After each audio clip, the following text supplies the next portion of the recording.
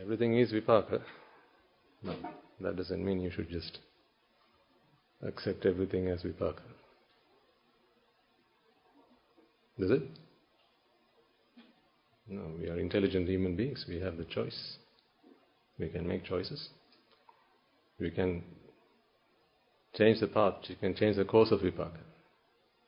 If you've noticed, that is why whenever I come here, I first tap the mic before I move the neck, the goose neck. Why do I do that? Yes, I know it's all vipaka. I can bring you all sorts of vipaka. Shall I bring you some uncomfortable vipaka?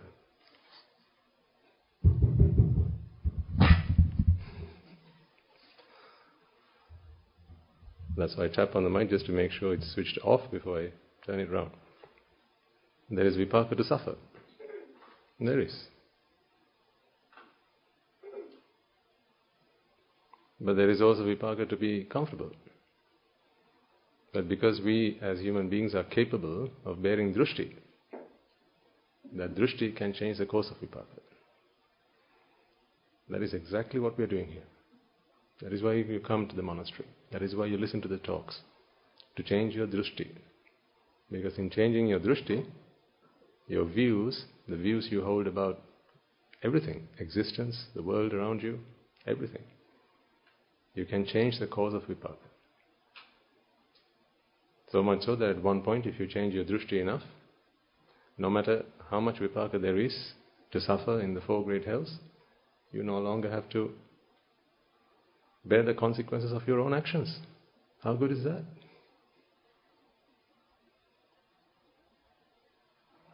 That's why we are not fatalists. We don't think that once it's done, it's done. That is fate. We don't accept that. We think we can make our destiny. We can design our future. By that much we are capable. We can chart the course of our own future. We are sailors. We are not the boat. We are sailors. Are you a sailor?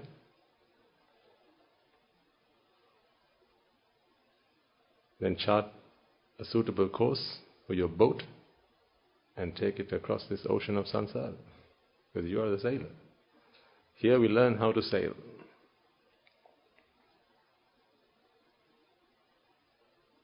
And there's the best sailor we've ever seen. With him there was no one to teach him the path, no one to teach him to find the ropes, and no, he did that all by himself. And then he spent the rest of his life doing what? Absolutely. Teaching others how to do the same. So we're not fatalists. Don't accept that, no matter who tells you. Because, when that's a misconception that some people can fall into. When we say everything is vipaka, then we just have to surrender to vipaka. No, we don't have to surrender to vipaka. We can choose our vipaka. But it is not you who chooses the vipaka. That is the concept to understand. It is the drushti that chooses the vipaka. Before we do that, because I can get carried away quite easily. Let's all take a moment then to bring our palms together in veneration of the greatest sailor that mankind has ever seen, our teacher, our master and our guide. We are here to learn how to sail. And that is our purpose of being here. So as we make this gesture of veneration, let us also remind ourselves our purpose of being here, and to take an oath, a pledge of allegiance to the Dhamma and to the path, and free ourselves from samsara once and for all. Let us take a moment to do that now then. Namo tassa bhagavato arahato samma sambuddhassa. Namo tassa bhagavato arahato samma sambuddhassa. Namo tassa bhagavato arahato samma sambuddhassa. So I said earlier that it is not us who chooses our vipaka. And I said it is the drushti that chooses the vipaka. Just take a moment to see if that makes sense to you. Because whenever we talk about choice, it is hard not to think about who it is that makes the choice. Isn't it? The moment we talk about choices, in fact, especially if we speak to an audience of young people, and sometimes we go to schools and talk to them, and we ask them, what do you like? We try to get to this point of happiness is what we're all aiming for, and we ask people, ask young children, how are you all so different from each other? And one of the first answers you get back in response is, our likes and our dislikes, our choices, the choices we like to make, our preferences.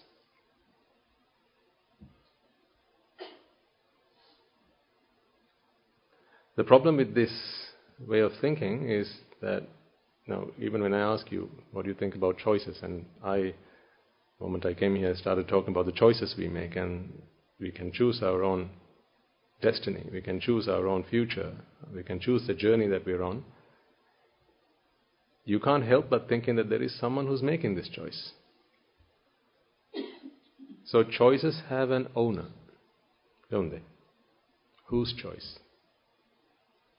If someone has, say, for instance, made a choice about something, let's say they've chosen to, say, what's for dinner? Say you get home from work and dinner's made, or perhaps you want to order takeaway, right? And when you get home, it's delivered, and maybe if you didn't like it, or even if you did like it, you might ask, whose choice is this? It's a good choice. Whose choice is this? It's a good choice. Not only is it a good choice, but you need to know whose choice it is. You can't help but thinking that everything in this world has an owner. Don't you feel that way? Can you name one thing in this room that doesn't have an owner? What about this Buddha statue?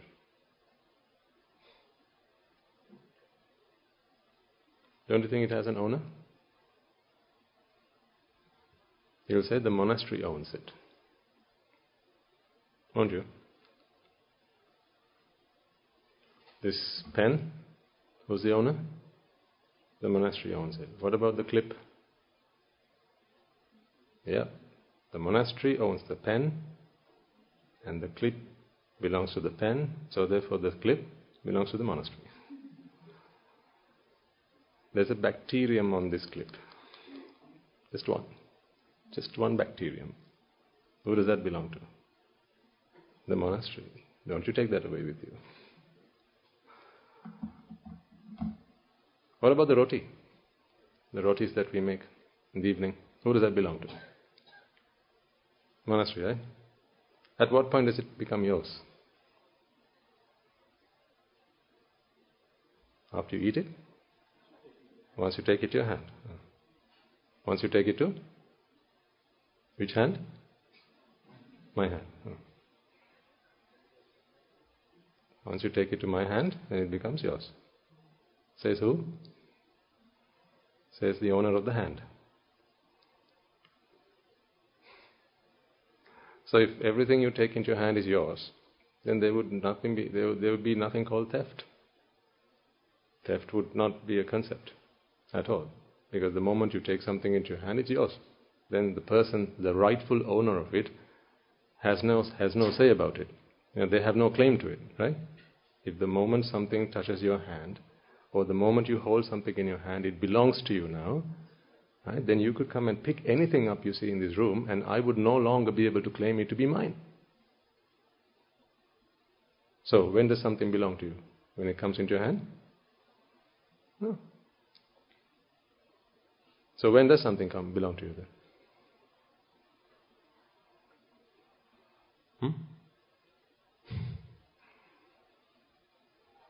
Why do you look like I've asked you to, do a somersault or something?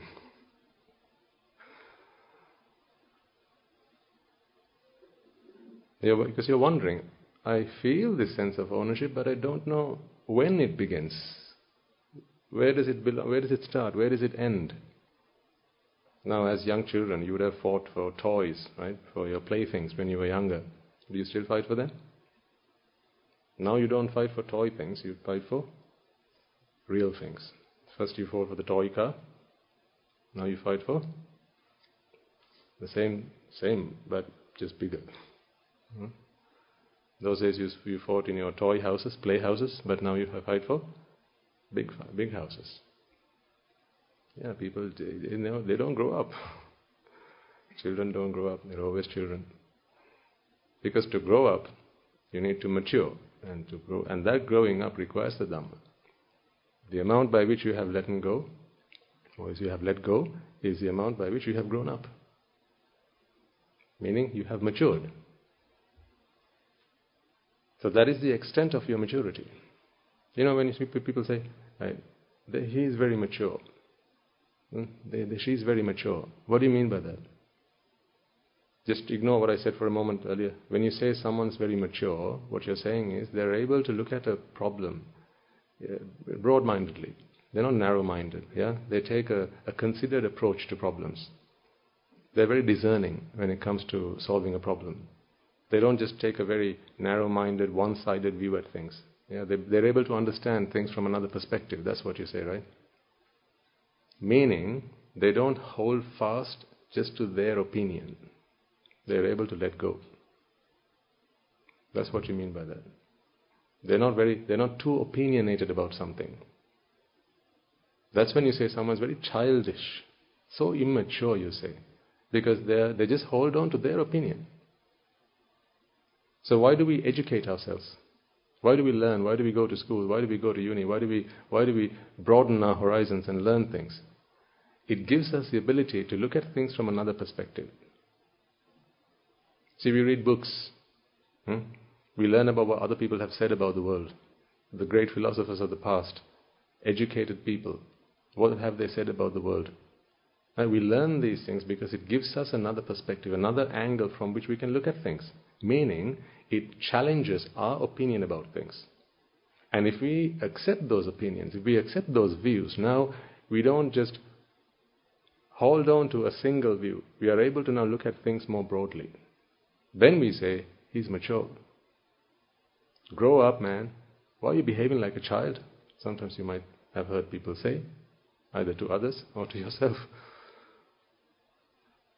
So the amount by which you're able to let go is an indicator of your maturity. So a fully matured person is a who? Is an arhat. Absolutely. A fully matured person is an arhat.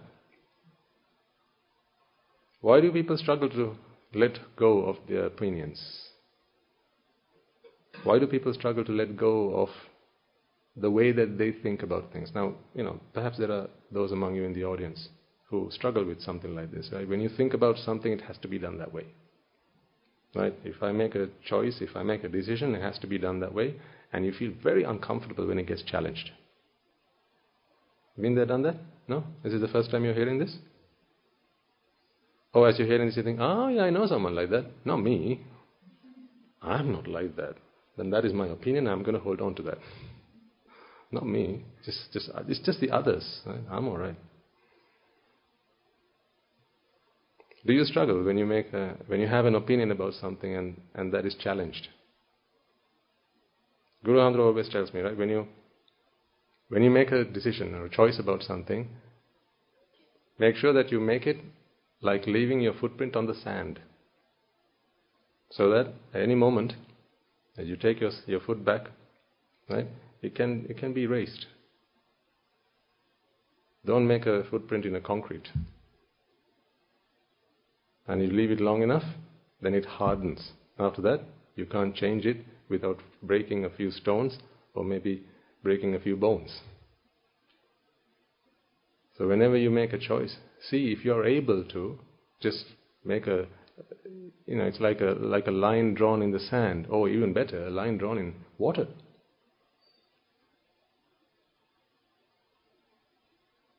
But it's one thing to say this, it's another thing to be able to actually internalize this. Now, you might have gone on management training programs, right, things like communication management, leadership skills and so on, where people say, when you make a choice, leave room for others to influence those choices. Leave room for others to make some amendments, right? And it's so easy to listen to it. You listen to it and go, yeah, that's pretty obvious. Yeah, I should be able to do it. And I'm going to start doing it from now on. You say that. Yeah, it's one thing to say it. But when you start to do it, oh, that's difficult. Something as simple as, which seat or which side of the bus you want to sit on your way somewhere. Do you get the window seat or do you get the seat by the aisle? Even something so simple like that. Something so simple like that. Or maybe, something as simple, you know the choices that you have to make and where you get stuck, right? Shall we go Monday or Tuesday?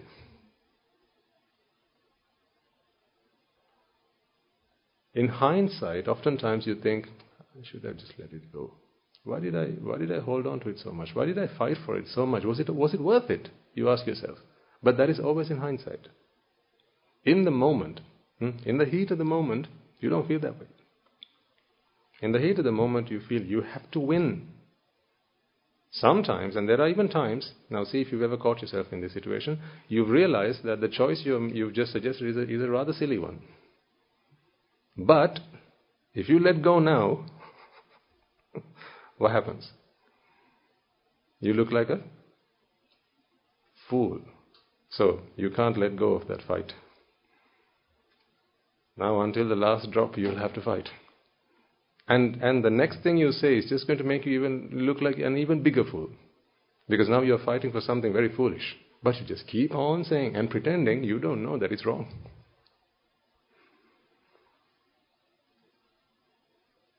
See if you've ever found yourself in situations like that. Internally, it's a battle. You know what you're saying is wrong. And you're hoping, please don't accept what I'm saying, because if we decide to do that in the end, it's all going to be a mess. But now that I've put my position forward, I have to guard it. I have to defend it.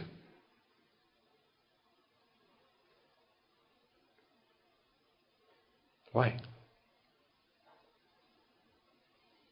This is Jara. Marana.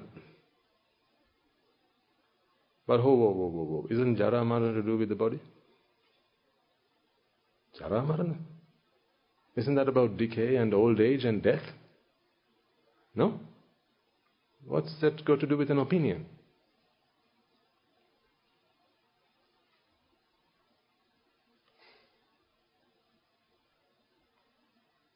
It is time to redefine our understanding of Jara Marana. It is time for us to redefine our understanding of suffering.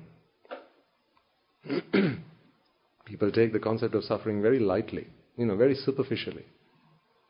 And just by experience, people think that I've understood what suffering is. Now I have to go and ordain and become a monk and do all that good stuff. And then they come into the sasana and they realize, I haven't even begun yet. Guru Andhra always tells us, you come to the sasana and then you begin. You don't begin and come to the sasana. You come to the sasana and then you begin. It's like the party, right? When you have the party, after you get to the party. But you get dressed, you go buy something nice, maybe buy something to take to the place, right? Flowers, some food, maybe a bottle of wine or whatever. That was not a recommendation, by the way. Just saying, people do those things. Right? You go to the party. But the party doesn't begin until you get to the party. That's why that is called the party. Not en route to party. The party is when you're at the party. So, see if you've ever found yourself in situations like that. And I'm dishing out medicines. This is treatment. This is the cure. Because if you've been there once, you'll be there again. Right? We just keep going round in circles. That is what samsara is after all, right? It's just a big circle. It's just so big that you don't realize that you've been there before. Like a hamster. You've seen those hamsters in those circular cages? They just keep running. Right? They just don't know they've been there before. Or like a goldfish that swims from one side of the tank to the other. This is how big the tank is. It's just this big. 1 foot. Right? They'll swim to one side and go, oh, that's the end. Let me turn around. Oh, never seen that before. They go back again. Always a new journey. Now, until you heard about samsara, right, from the Buddha's teachings, did you ever think that this moment has happened before? Like this? You, with the same name? Until you heard that story, maybe by reading the scriptures, maybe reading the Jataka tales, maybe listening to a sermon one day, maybe Sasara Ganadunu or whatever, right? Until then, did you ever think that, me, this is the same name before? No, can't be. Can't be. I am unique. I am unique. There's only one like me. There's only one like me. Never been before, never will be in the future. I am just the one. This is how you feel. On one occasion, a man goes and he decides where he wants to be buried when he's dead. Some of you may have heard the story. Right? So he chooses his place of burial. So he travels around the country looking for a good place, a good spot, final resting place. And then finally, Sheer luck, he meets the Buddha. And he tells the Buddha, Venerable Sir, you seem to be a learned, educated man by the look of it, 6 foot tall. I have made a choice. I'm old now, I'm weak now, I'm frail now, so I have decided that when I'm dead, that is the spot I'll be buried. Apparently, no one's been buried there before. It is my spot on this earth, and I choose to claim it until the end of eternity. It shall be mine, and no one else shall be buried there. Not now, not ever in the future. Now, if I were the Buddha, I am not the Buddha. If I were the Buddha, I'd go.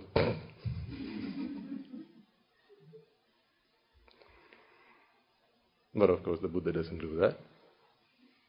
I just sneer at him, and then he'd ask me why.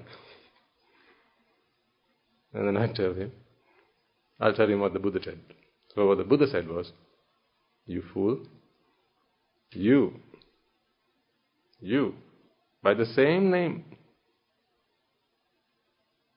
bearing the same gender, having born into the same caste, on this same land, you have been buried there for more than 500 times in your time in samsara. What are you talking about, man? That shocked him. That shocked him totally, shocked him to the core. He couldn't believe what he heard. And I thought I was going to be buried somewhere where no one had been buried before. I myself with the same, bearing the same name. What about me with another name? Been buried there before? Absolutely. But me with the same name, been buried there. That was a shocker for this man.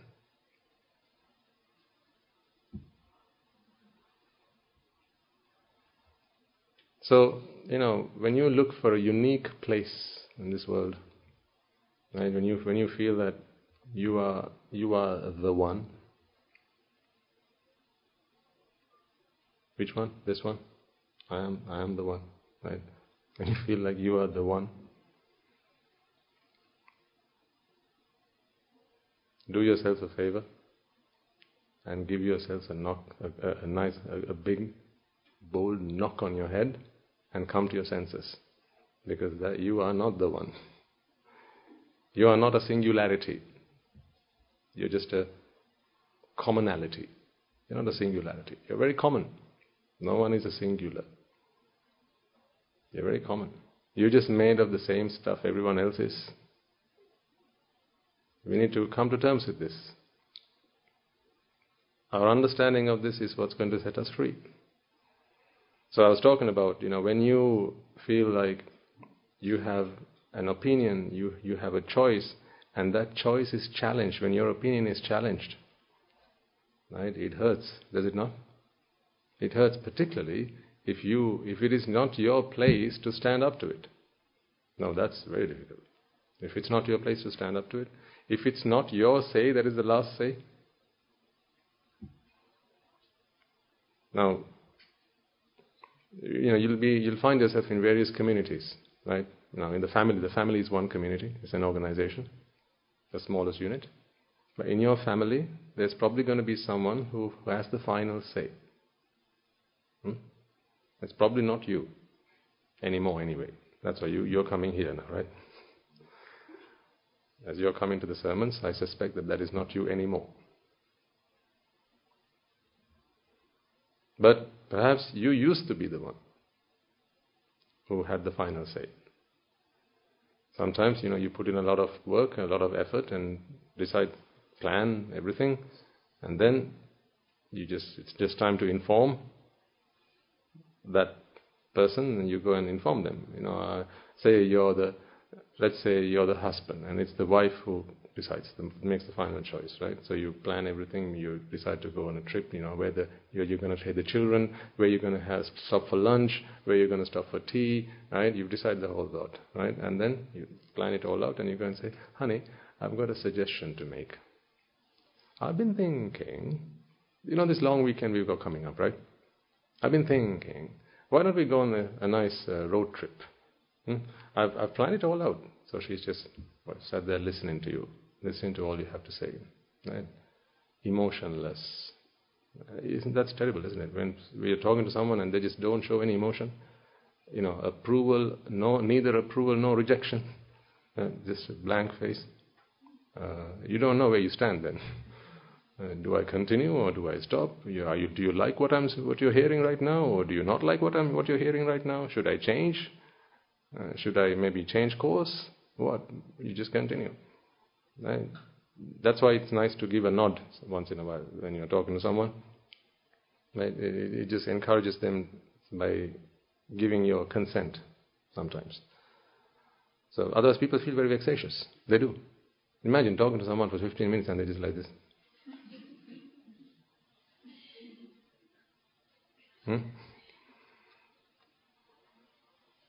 You can really drive them up the wall. So, it's all part of compassion. Even if you don't agree, at least, give them a nod. Just to inform them that you're listening to them. Otherwise, people really vex out. They do. Otherwise, they'll start nodding on your behalf. They'll say it and they'll go, yeah, so we are going on this trip, right? They start nodding on your behalf. So you planned it all out and then you go, no, I was just chasing a mosquito. That was not part of the presentation.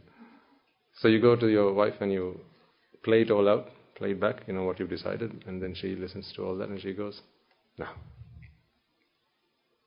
this weekend we have to clean the house. Not going out.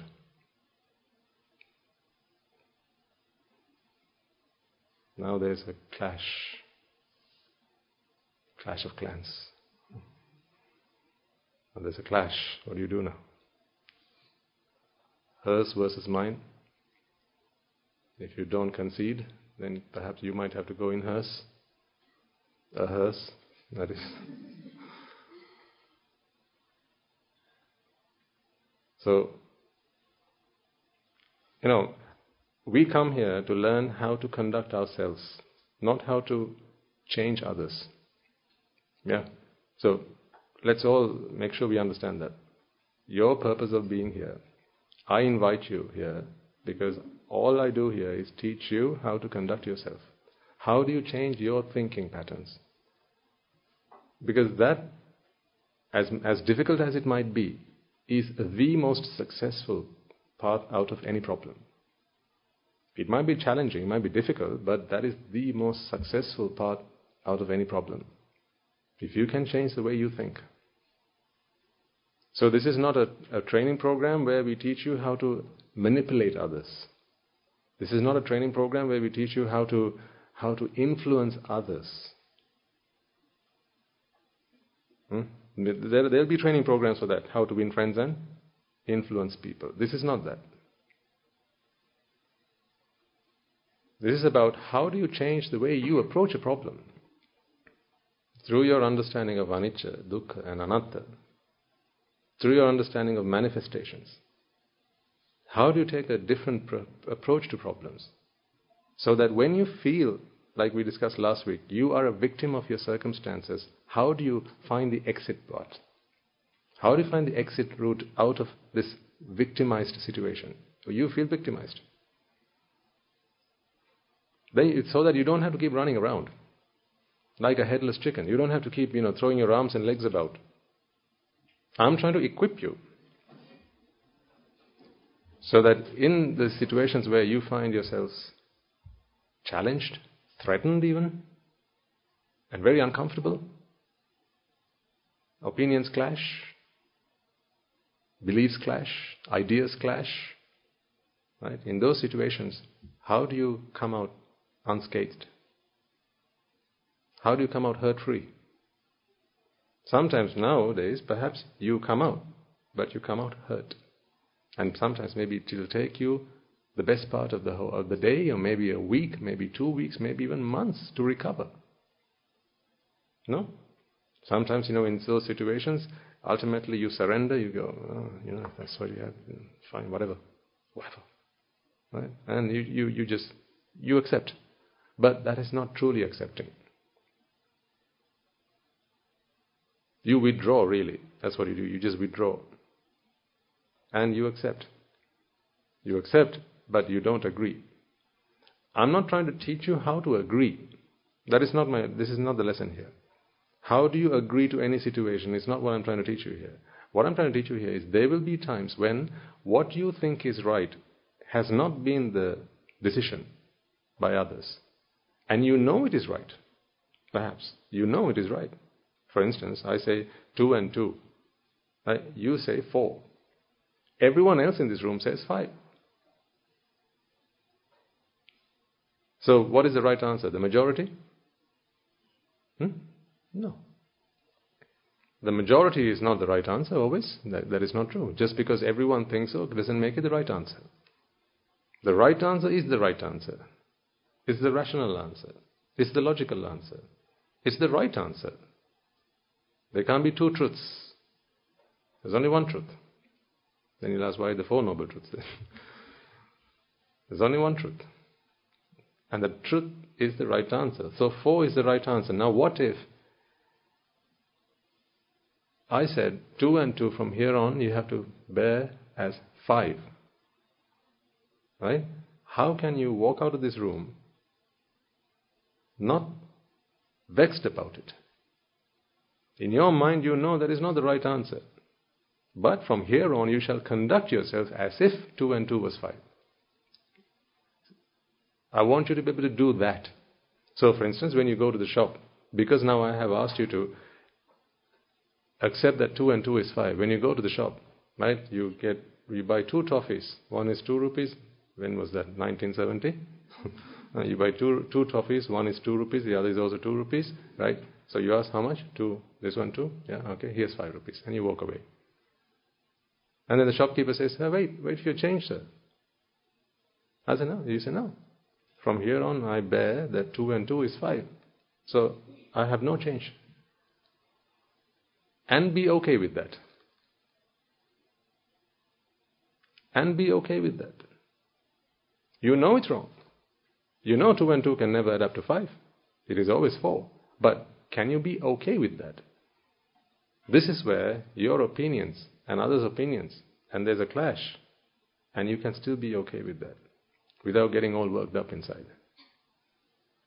For you to be able to do that, you need to get out of this trapped mindset, the victim mindset, and see everything as simply a series of causes and effects manifesting a result.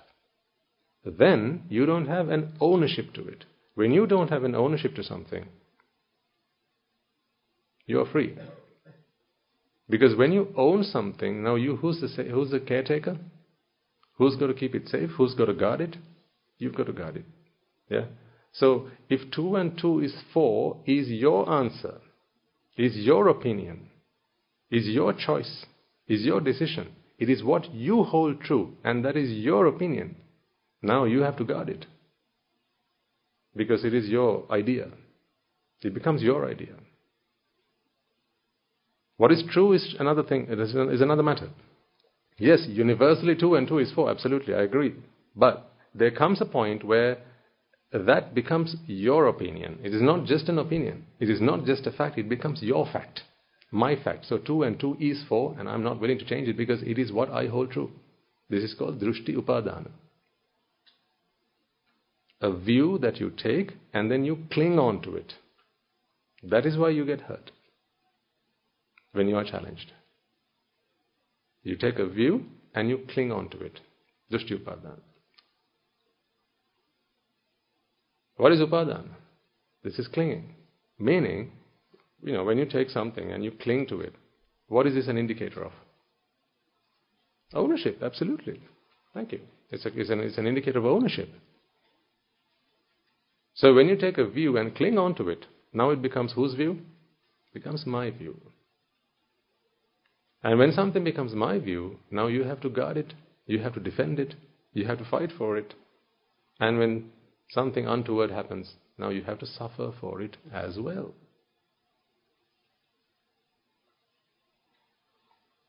That is why you should all aspire to free yourselves from this ownership mentality.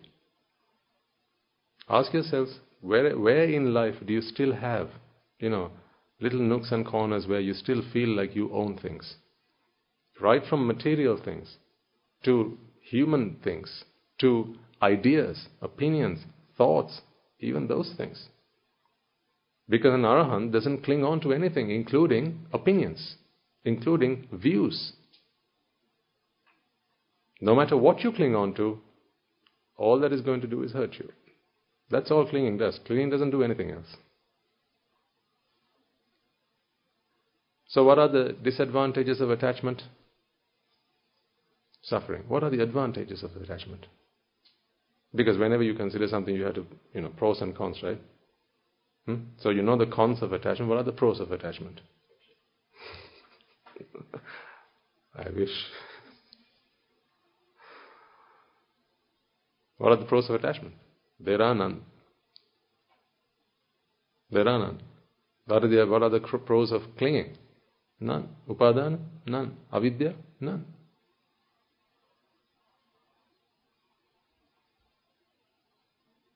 There are no pros, there are no advantages, there are only disadvantages.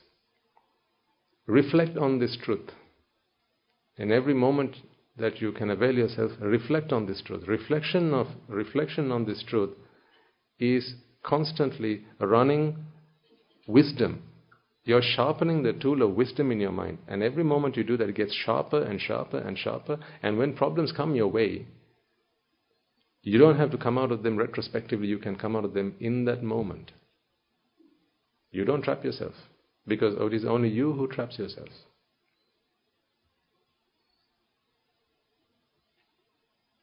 So now, if you can remind yourself of a situation where you had an opinion and that clashed with somebody else's, right?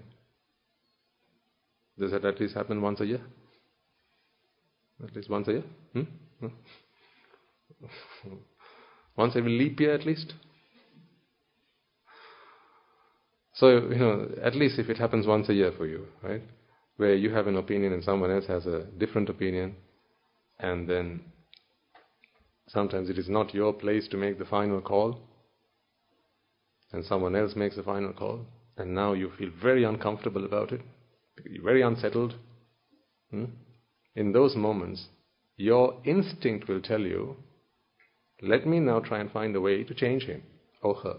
Let me try and find a way to find somebody else to convince them to change their opinion. If I can't, then I'm sure somebody else can. That is how the world works. Don't you be that person. Then you are not a Sravaka of the Tathagata. You are a Mara Sravaka. Mara Sravaka. If you want to be a Tathagata Sravaka, only use the Dhamma in your defense and nothing else. Because what is the Buddha's legacy? The Dhamma, right? That is his legacy. In fact, you can only call yourselves a Buddhist when applying the Dhamma. Because you are not a Buddhist, in fact. It is a Chitta that is Buddhist. There are no Buddhist people. If I, as a monk, go on a killing spree, or steal things, or lie, or backstab, am I a Buddhist?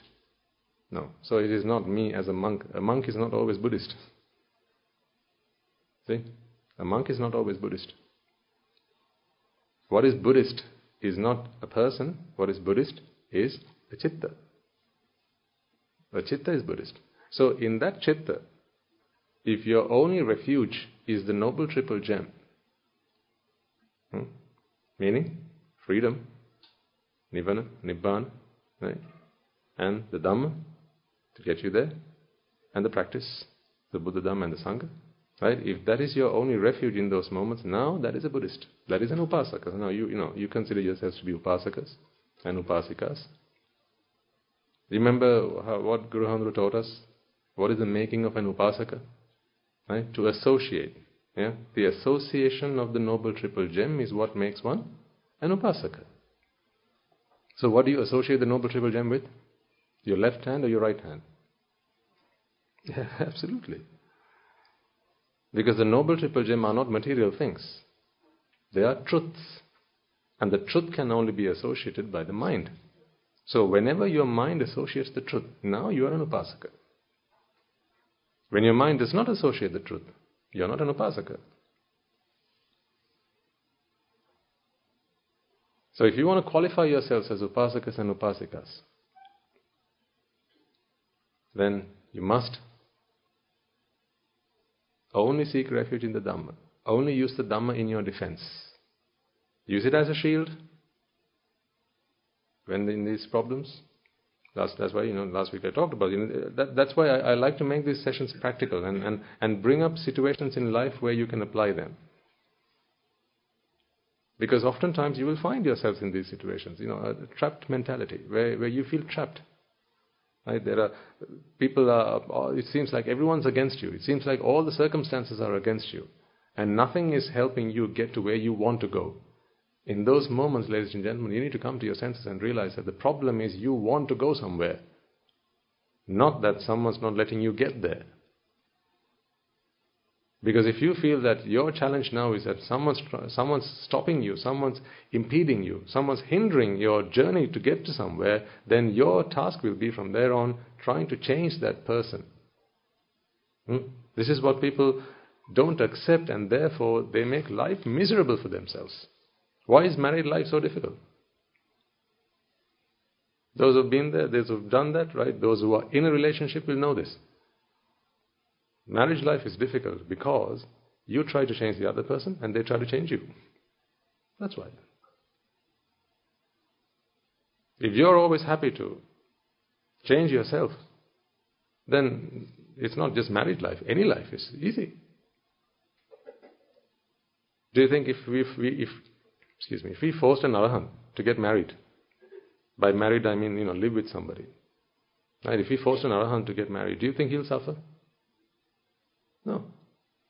So it's not marriage life. It's not the wife you have to divorce. It's your attachment that you have to divorce. Keep the wife. She's all right. Because the wife does not bring suffering. The husband doesn't bring suffering. But if you don't accept that it is your flaw, if you don't accept that it is your opinion that you're holding on to that's causing you to suffer, then you are not an upasaka. So how does one lead a happily married life? By first becoming an upasaka. That's how.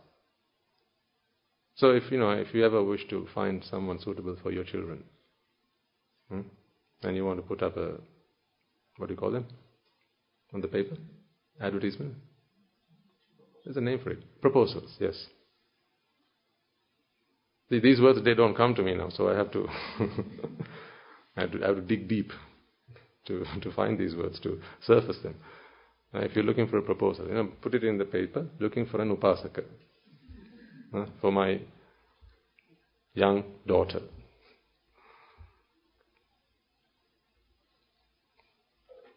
Because if you get married to an upasaka, if you live your life with an upasaka, you will not have to suffer. At least, I don't know about you, but they won't have to suffer.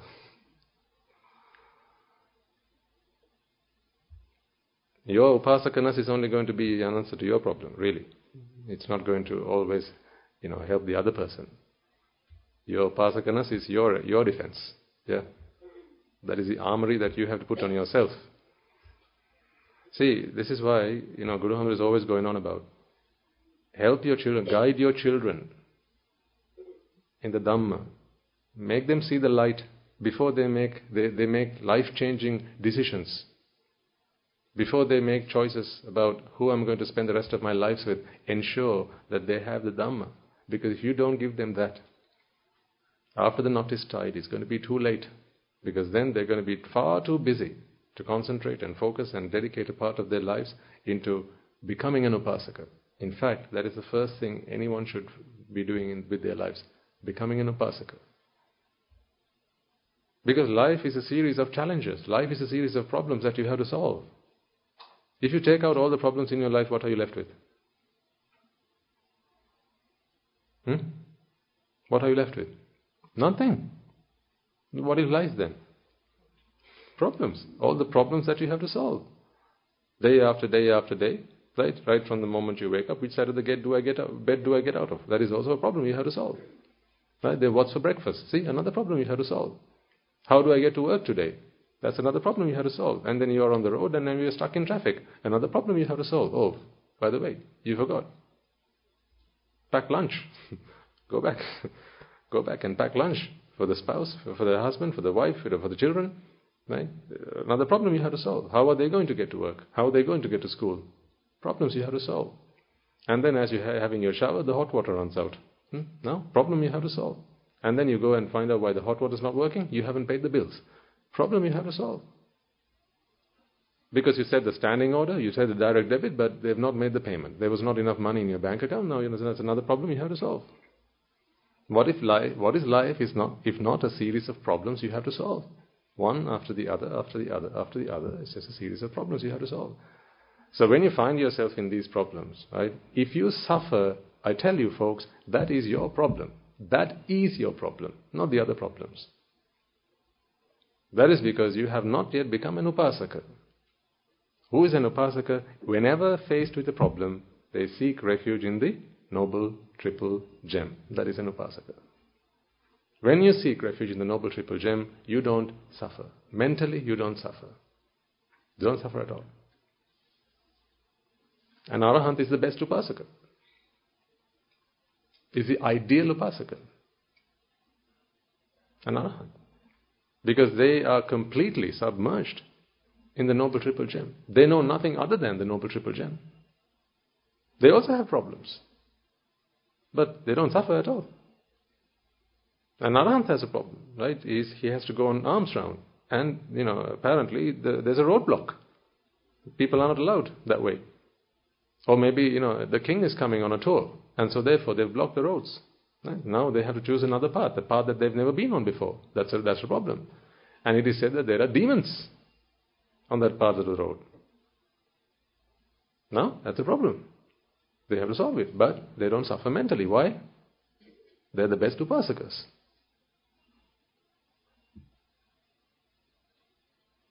They don't seek answers outside the Noble Triple Gem. I mean for mental problems. Physically, you need to make use of whatever is available around you. But mentally, not so. So, I urge you, become an upasaka. And I know most of you have already started to adopt that mentality. I need you to do more of it. Do as much of it as you possibly can. That is why Guru Hamar always says, right, if you have understood the Dhamma, you will no longer be there, you will be here. Of course, I understand, it always comes with a caveat. Yes, you have duties and responsibilities and obligations. I say that with a smile on my face.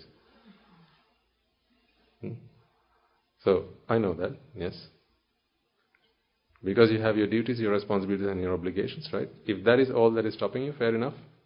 But if it is because you can't live without ice cream, and the thought of having to live without ice cream really gets on your nerves, really makes you feel that, no, not yet, I'm not ready yet. In those moments, you are not an upasaka. If you don't feel you're prepared because you can't go without watching TV, I know this sounds like I'm insulting you. If the reason you can't let go of the life you have become accustomed to is because you can't imagine a life where there is no internet, where there is no mobile phone, there are no games, no music, no TV, no eating out, no trips, no friends. There are friends, but your friends, the friends that are yours right now, you need them, your best friend. Sometimes you'll say, if my best friend goes, I'll go. Otherwise I can't. In those moments, you're not an upasaka. That is the only reason. Attachment is only causing you suffering. Free yourself from attachment and you are free from suffering. So, you will find yourself in these moments where your opinions clash with others. Yeah, that's a fact of life. And I think it is good that it happens from time to time. Because what if you're wrong? What if you're wrong? So you must not ever hope for a world in which everyone just blindly agrees with you. It's fine if you are the Buddha, but not otherwise.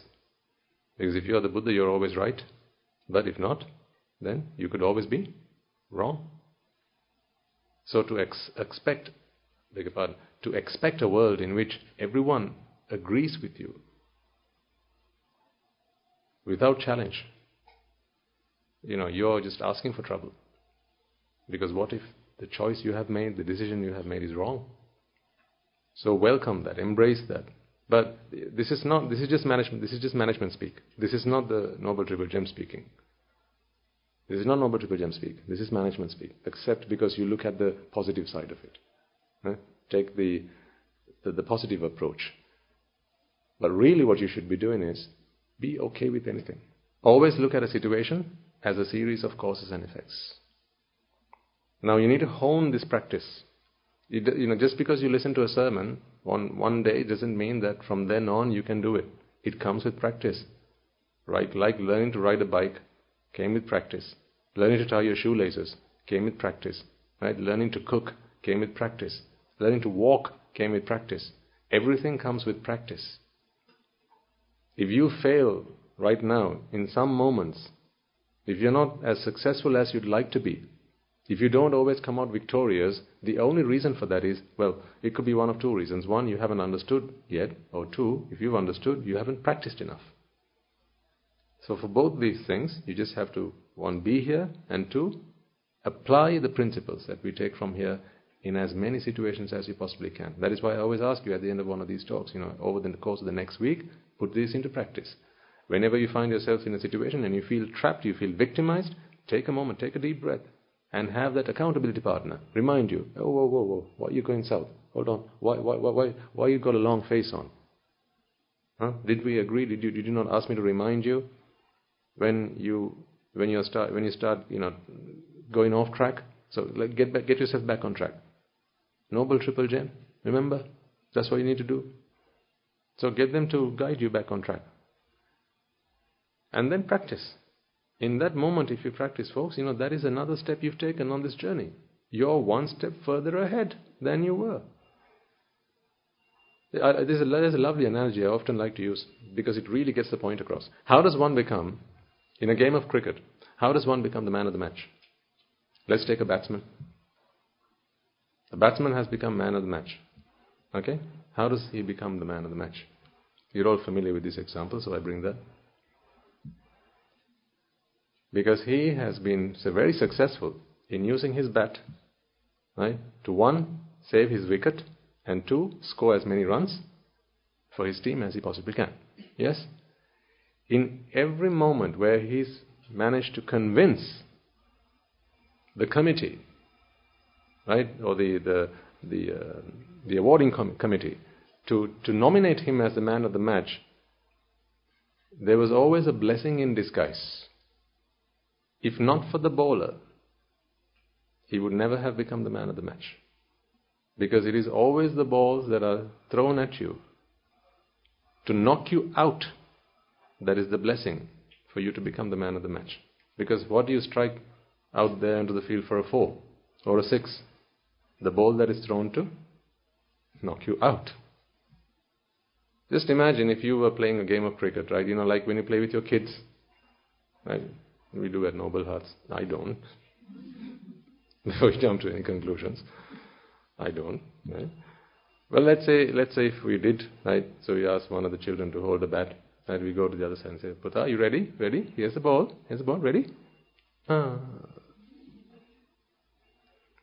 Why do we do it that way? Remember when you were a kid, right? Or you were playing with your kids? The intention is what?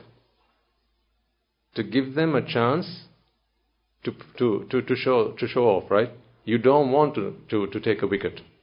You don't want to get them out. You want them to play. You want them to be able to feel that they've managed to, hit a good strike. You want them to feel that way because, otherwise they'll feel really, really disappointed and they'll start crying if you hit the wicket and all that. You don't want all that fuss. You just want them to enjoy themselves because you're just playing with them. This is not a real game. In a real game, you don't do that way. Yeah? So when you're playing a game like that, do you award them man of the match? Do you? No, if you played cricket at school, for instance, right, or maybe for the provincial council or wherever, you don't get nominated man of the match for playing a ball that is thrown at you to help you to play a 4 or a 6. Only a ball that is thrown at you to knock you out counts. Yeah. Only those balls would count towards those that help you go on to become a man of the match. So then to become successful, what must you expect? To play a 6, to play a 4, what must you expect? And to become man of the match, what must you expect? Balls that are thrown at you to knock you out. That's what you should expect. Because in adversity, and in the way you face adversity, in those challenges, that is what helps you grow. That is what helps you come out stronger and more successful. So that is why I say, don't ever leave lay life.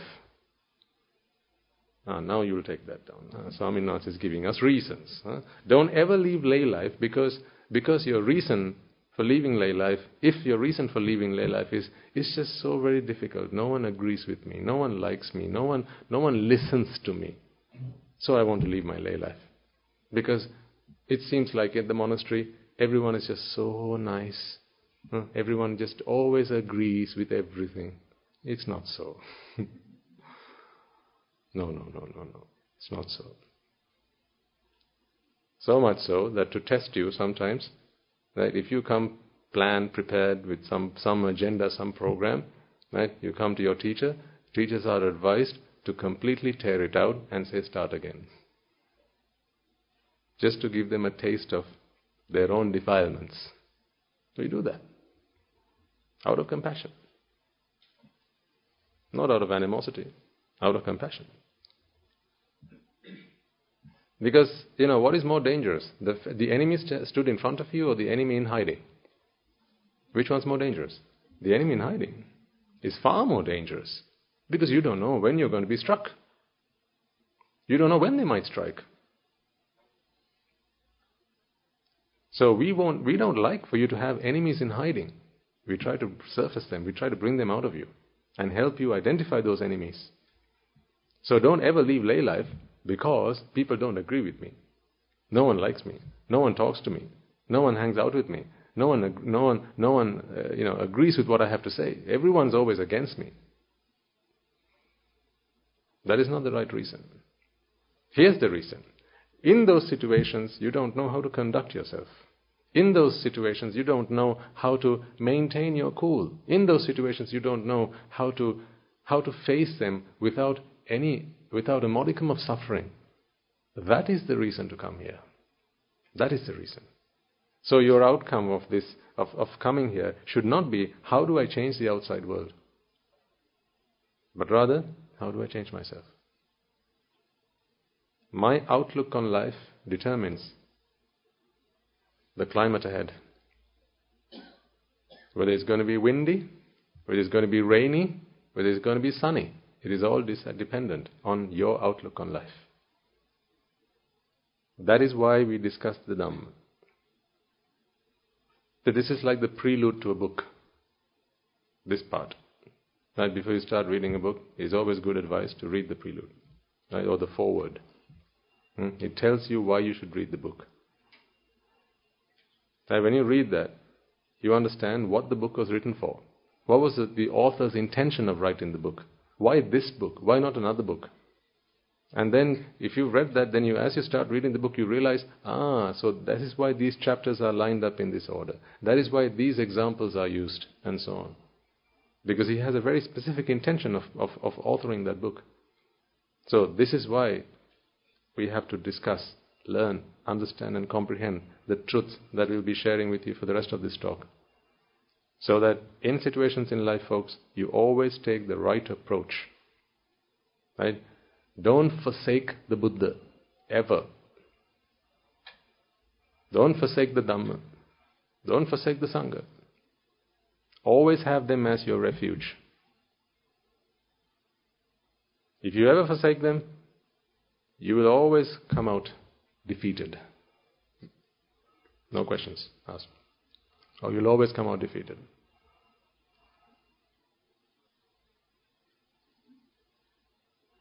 That is pamado macchuno pada. Apamado amata pada. Pamado macchuno pada. Appamada amatapadang is whenever you seek refuge in the Noble Triple Gem, you will be coronated with the elixir of the Dhamma. Just imagine that.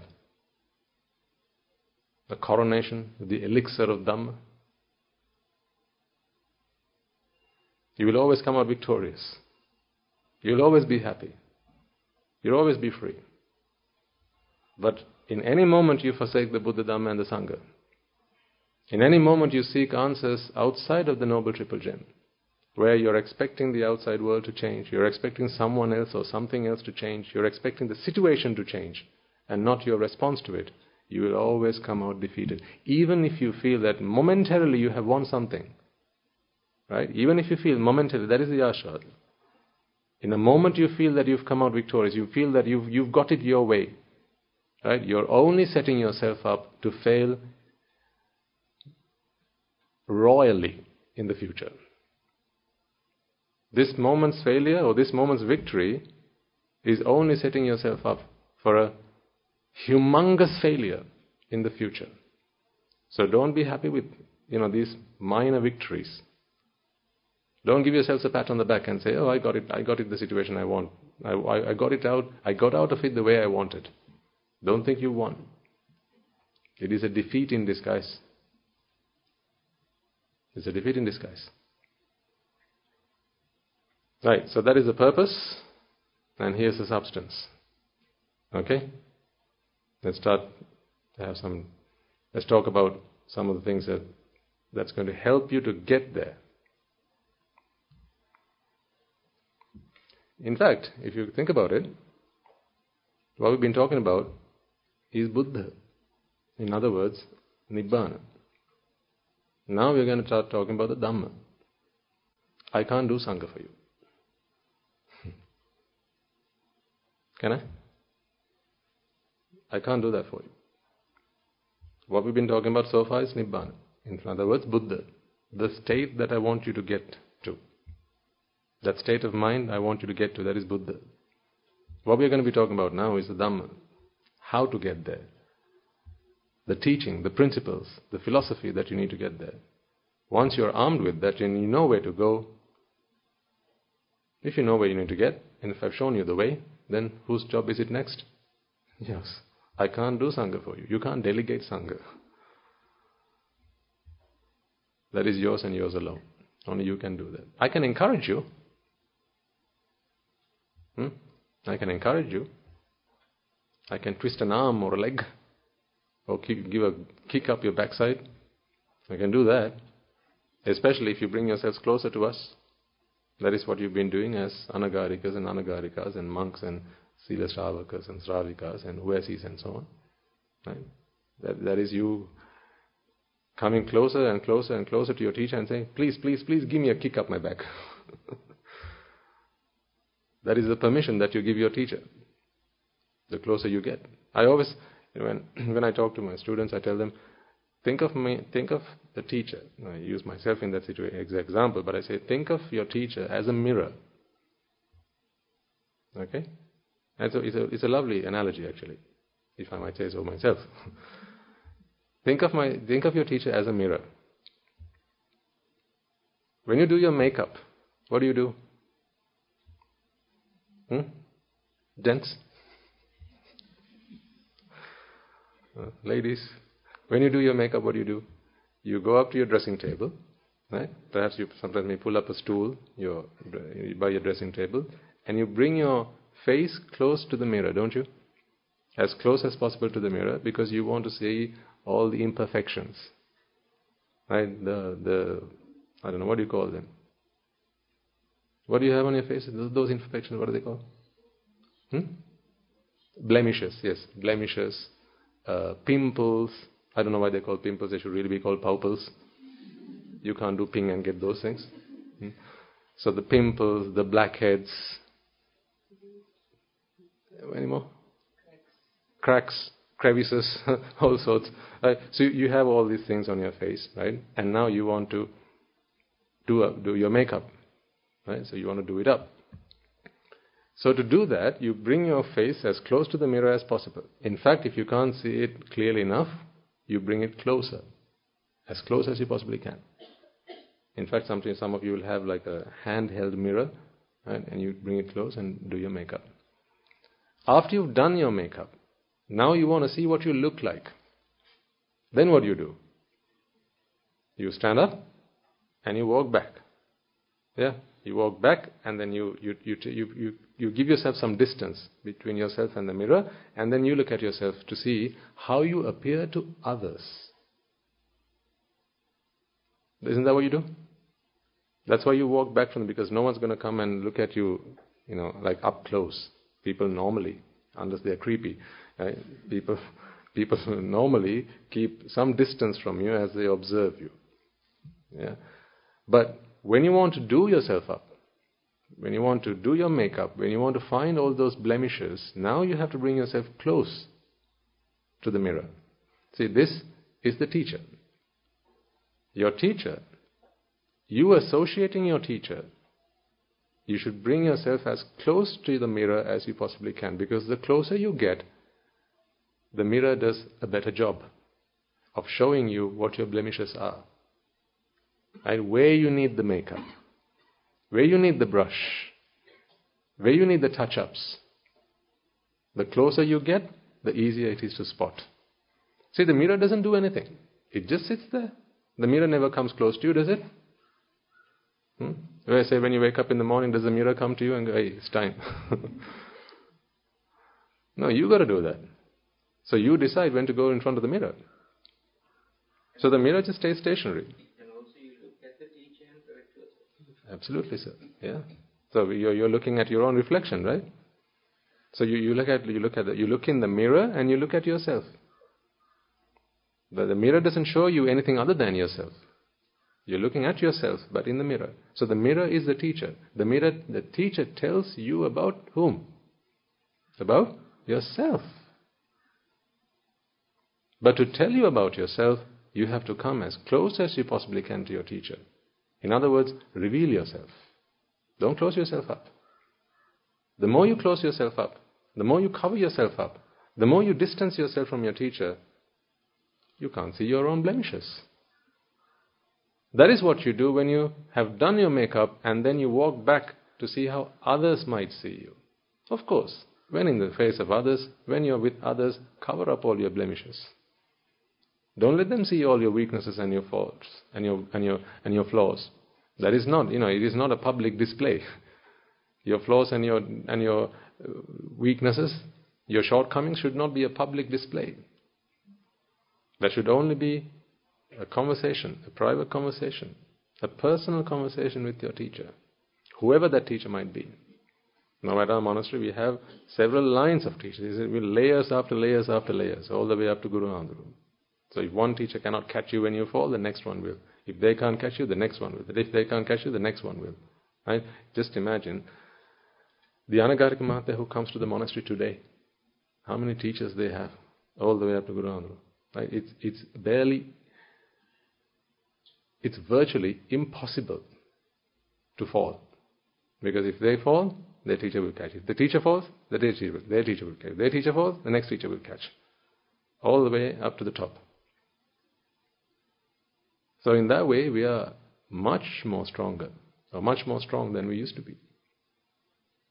We have so many people out there to catch if you fall. So associate your teacher, whoever that teacher might be. Now I bring this example in the context of the Dhamma. Right? In whatever facet of life, associate your teacher like you would look yourself in the mirror. Get yourself as close as you possibly can. It is not the mirror that comes up to you. You must remember that. The mirror doesn't walk up to you. It is not right for the mirror to walk up to you because the mirror doesn't only show you your reflection. If somebody else comes in front of them, now it's time to show their reflection. See, there may be 4 people at home, but there's only one mirror. So the mirror has to do that job for all 4 of you. So the mirror can't be coming with you wherever you go. Yeah? You've got to go to the mirror when you feel it's time. So this is a bit of advice I give to my students. If you want to know what's wrong with you, come and meet your teacher. Don't expect the teacher to come after you. And open yourself up. Don't cover yourself up. Time to cover up is after you've done your business with your teacher and then you walk out. Now you're in the face of public. You're in the public face. Then, cover yourselves up. Right. I was having a discussion with someone recently. And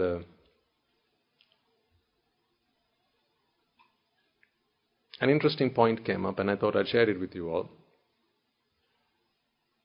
This is not like a groundbreaking truth or anything like that, but I think it will help you to be convinced of a key concept that we've talked about in the past. And I'm talking about time, or the perception of time. We all perceive time. By that I mean, you feel that things that happened yesterday were actually things that happened yesterday. In fact, you feel that you did them yesterday. But yesterday, it was the now. Yeah? In this moment, memories of yesterday come to you now. But you feel that they happened yesterday.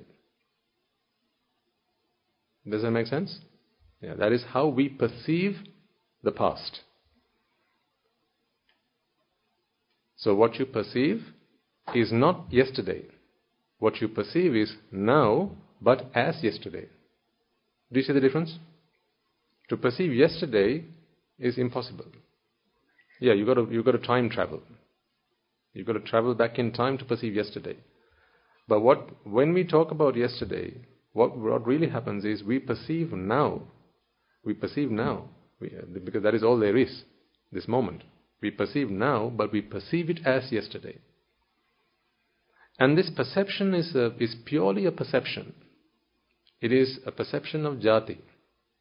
Jati is the reason that you perceive this way. Have you ever experienced a Dejavu? Do you know what that is? Some of you may, others might not. So I'll explain to you what a Dejavu is.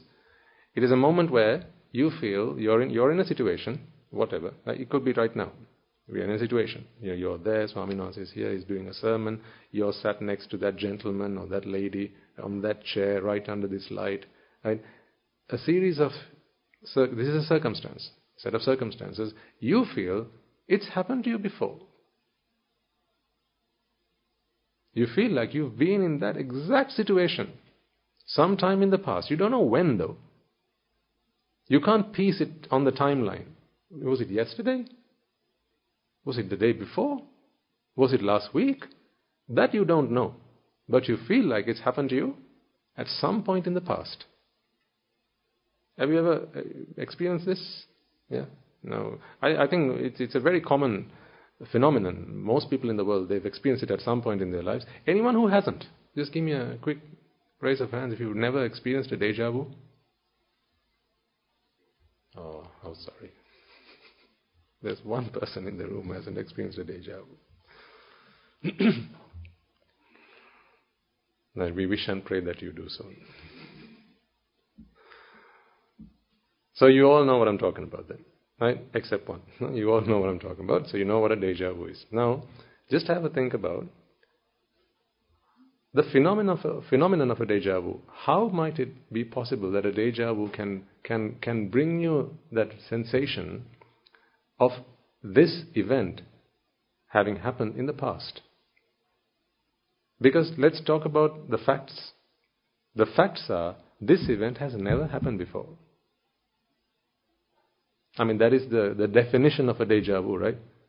If it actually has happened before, then we call it a memory. But we know that as you've experienced a deja vu, you know what the feeling is like. It's a very uncomfortable feeling, but it's a queer feeling. It's quite queer when it happens, right? You feel like this is not possible.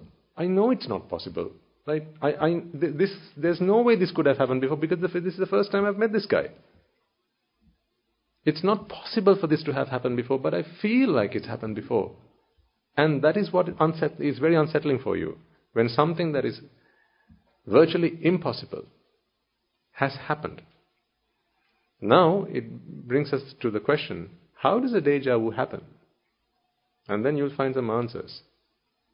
It will bring to light the fact that this time concept is a perception. And I'm going to try to explain to you how that is. What's happening now is only happening now. Right? So if you take this situation, for instance, your mind is only perceiving the sights that come through your eyes right now. Okay? If you take a single chitta in this moment, right? Let's focus on the sight object. Right now, if you're all looking at me, you see this sight. You see this image. That is happening right now. This has not happened before. I promise you, if this has not happened before. In fact, if we asked everyone else in the room, and if, say, one of you are having a deja vu right now, if we ask everyone else in the room, including the Bhante who's doing the sermon, right, we can all vouch for the fact that this has never happened before. This is the first time this has ever happened. But you feel that it has happened before. So then, we have to accept and admit, yes, this is the first time it's happening, it has not happened before. But why do I feel then that it has happened before? Because these are two processes. These processes, they run in parallel, but there are two processes. The process of perceiving what is happening now is one process. The process of putting it on the timeline is another process. I say that again, let's draw it on the board.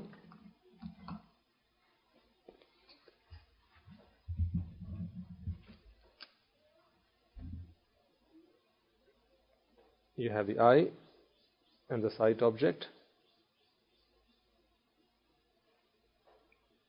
and together you have the consciousness,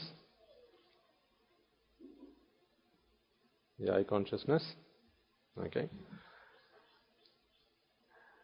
And then this gives rise to Rupa, Vedana, Sanya, Sankara, Vijnana, when it comes into contact with the mind. And so this is the process of perceiving the present moment. Okay? This process can only perceive present moments. It cannot perceive past moments. But what about when you have memories then? A memory is still a fragment of the past that is perceived when? Now, absolutely.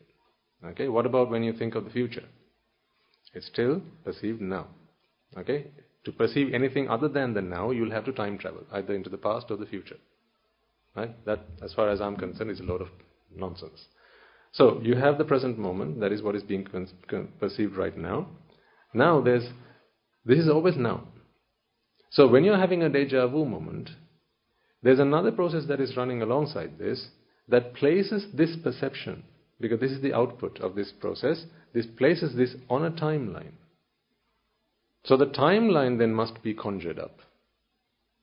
Meaning your sense of time, your perception of time has to be first created. How does that happen? You have ignorance and attachment, and then it gives rise to, you have abhisankara, bhava, and jati. When jati happens, this event is a separate event. Because jati, think of jati. Whenever you think of jati, ladies and gentlemen, think of it as separation. Whenever you think of jati, think of it as separation. Because I think the word jati back then was used to mean that. In the Buddha's time, the Buddha's era, the Buddha's time rather, like we use jati today, instead of the definition of birth that we have, instead of that connotation, like when we say like Pen jati and Dasta jati and Sinhala jati and Tamil jati and so on, we talk about separation, right? We talk about separate entities. I believe that in the time when the Buddha preached the Dhamma, now I can't speak on behalf of the Buddha certainly, but I feel that in this context, he is referring to this separation. How we perceive things as separate entities. So this sense of separation, this perception of separation happens when ignorance and attachment start working on the mind.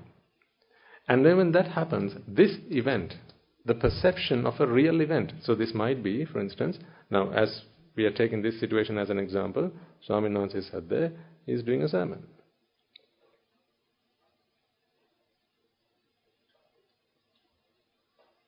He's doing a sermon. So you are seeing this. This is a sight object. This is happening in the present moment. But when you separate this event from everything else, when you separate this event must now be placed on something that confirms that it is a separate event. Remember, we talked about this a few weeks ago when I asked you, how do you perceive this as two separate objects? The same object? Remember we talked about this? Okay, I'll help rejig your memory. It is by putting this on the timeline. When you put an object on the timeline, then you can compare it with itself. Remember? Because now you have the pen that was yesterday, the pen today, and the pen tomorrow. And now you can compare the same object with itself. If you couldn't do that, you'd always have to take another object to compare it with. But when you create time, you can now compare an object with itself. And when you compare an object with itself, now you can say whether it was better than yesterday, worse than yesterday, same as yesterday. See? Because without comparison, you can't have a sensation of pleasure. For pleasure to take place, the phenomenon of pleasure always requires comparison. It's only when you have two things you can compare with each other, and then you can say one is better than the other, or one is worse than the other. And that brings you pleasure. Okay? Because whenever you like something, then you can always compare it with something else and say that is like what I thought it was, and so therefore I like it, and so on. Now when jati happens in the mind, this event is separated from everything. And the perception of time begins to happen in the mind. So therefore, this has to be placed on the timeline. See, right now you all feel self, don't you? Do you really? Still? So you all sense a self. When you sense a self, things that have been perceived in your mind, you can't help think that it happened at a given time. You can't help think that. It just comes very naturally. You don't have to force yourself to think it. It comes to you. For example, if I asked you breakfast, when I say the word breakfast, you know that it was something you had in the morning. Right? If you've had a breakfast this morning, your mind goes back in time. Actually, your mind doesn't go back in time. What happens is, memories of breakfast come into your mind now, and then you imagine a timeline. You imagine a timeline and you place having breakfast, this memory that's come into the mind, manadhamma, you place that object on the perceived timeline. So that you can say, it was I who was there then and it is I who's here now. Because if not for the timeline, you'd be lost. That is why the mind creates a timeline. You'd be lost. Just think about, if you exist, okay, if you exist, what is the requirement of existence? An absolute requirement of existence is to say how long you've existed. It's like when you wait for the bus. Like when you're at the bus stand waiting for the bus, you say, I've been waiting for the bus for so long. I've been waiting for the last hour. Meaning it was you who was there waiting for an event to happen. Yeah? So, when the event that is happening is you, meaning your perception of you is the event that is happening, you need to be able to say how long it's been happening. Therefore, you have to put it, you have to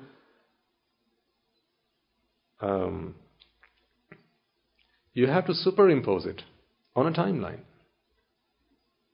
Otherwise, how are you going to say this happening? What happening? Not this, not the physical existence. Yes, this happening of existence. If something exists, it exists for a period of time. Otherwise, you can't talk about existence, right? I know existence itself is a flawed concept. But if you start working with flawed concepts, you have to create an ecosystem of flawed concepts for it to hang. It's like, I don't know whether it's safe to use that example. Okay, I'm not going to use the. Let's say there's a festival. Okay, it's called a jamboree. It's called a jamboree. There's actually a word called jamboree, but I'm using a different meaning here. Let's say for jamboree, what people have to do is they have to put up a tree, light it up, okay, and then give presents to each other, right? And that is how you celebrate jamboree.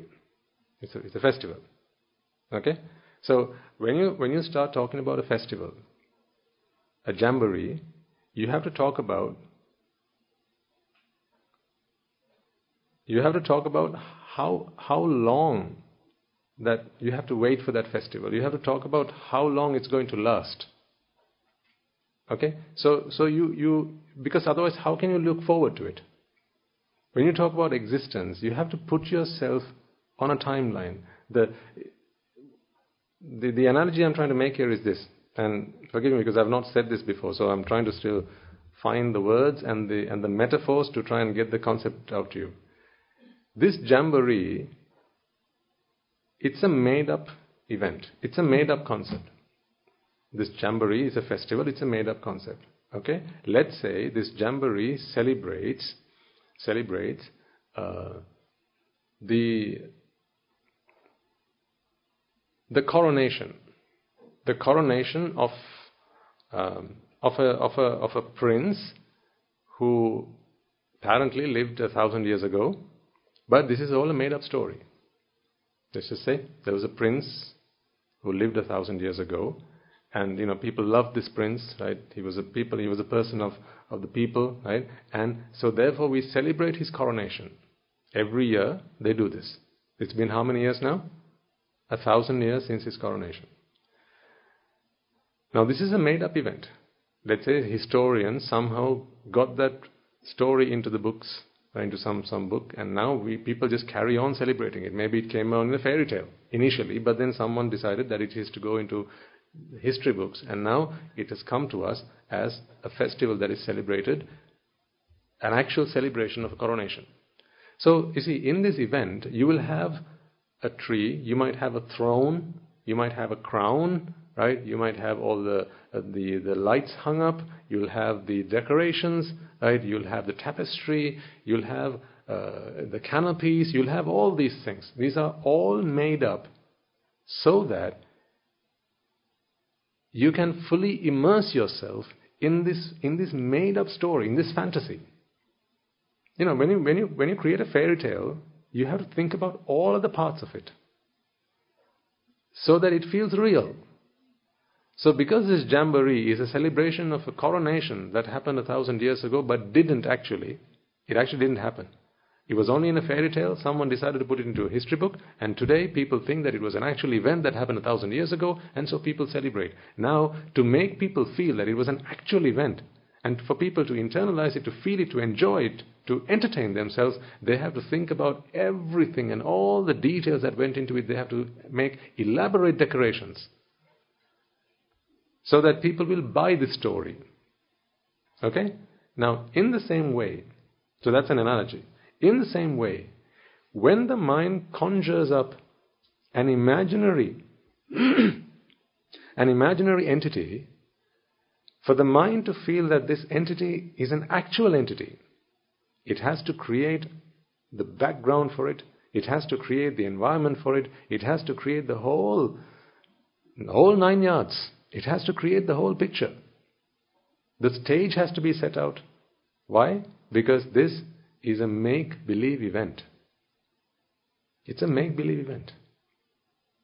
So for this make-believe event, for the mind to perceive it as a true event, all of the aspects of it must seem true. Now, here's the point I'm trying to get to. When the mind begins to identify a separate identity, that is the you that you experience, the self that you experience, that you perceive, for it to be sensed as an actual entity, you have to create the background for it. You have to create the environment for it. And that environment is created when the concept of time is perceived. Existence is fake. But the mind doesn't feel that it is fake. The mind feels that it is real. But for the mind to feel it's real, you can't just exist. You have to exist on time. So therefore, time, the perception of time, must happen for you to perceive this self as being the real deal. If time never happened, if you never perceive time, then existence wouldn't survive either. These two things have to happen together. So if you exist, you have to exist on the time axis. Make sense? Like the jamboree. If you're going to create a jamboree, if you're going to put up the tree, if you're going to put up the crown, and you're going to talk to people about the celebration of a coronation 1,000 years ago, you have to go the whole way and do the whole thing, the full works. All the bells and whistles. You need all of it. Otherwise people are not going to fall for it. Your mind is not going to fall for existence if time wasn't created and perceived in your mind. So therefore, time is a necessary requirement of the mind for it to be okay with the concept or the perception of existence. Now let's come back here. That was a long story. I should have just said, just believe me. When jati happens, you feel you are an identity. But what's really happening is just this, the present moment. What is happening is you are seeing Swaminathan. Right? That's just an event that has never happened before. Now jati is happening in the mind because of ignorance. Right? On a base of attachment, on a base of ignorance, jati is now happening. And the moment jati happens, this is identified as a separate event. And you are identified as the person who is experiencing this event. Okay? When you are identified as the person who is experiencing this event, now you are experiencing it when? Now. You are experiencing it now. Now here's what happens when Dejavus happen. There's a system error.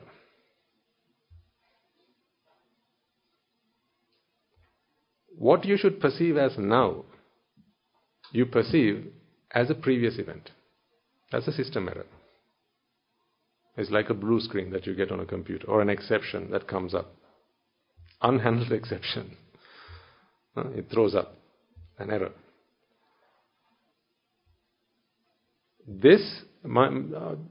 What this argument proves to us, ladies and gentlemen, is that these two events are entirely unrelated. These two events, these two processes are disconnected. In fact, that is why you can stop one and the other can continue. Because they are unrelated. This is only the platform. This is the stage. This is the act. So you can get rid of this stage. Now, I'm doing the sermon on this platform. Can't I do the sermon on the ground? On the floor? Of course I can. But I have chosen to do it here. Right? Because when I do it here, it gives you the perception that the person who's delivering the talk is, say, forgive me for using for the need of a better word, superior. So that you are more receptive to the talk. Right? If any of you were doing the talk, then you would be sat here. That's just the way that we do a talk, right? So in the same way, this is the platform. On this platform, this act happens. Now, when the mind, out of ignorance still, is working to plan, when things are going to plan, this always happens as now. You only perceive present moments as now. Okay? Only perceive present moments as now. If this were from memory, now this is of course you are saying Swami Nonse. What if you remembered home? Now I say the word home. Perhaps this, your home looks like this. Right?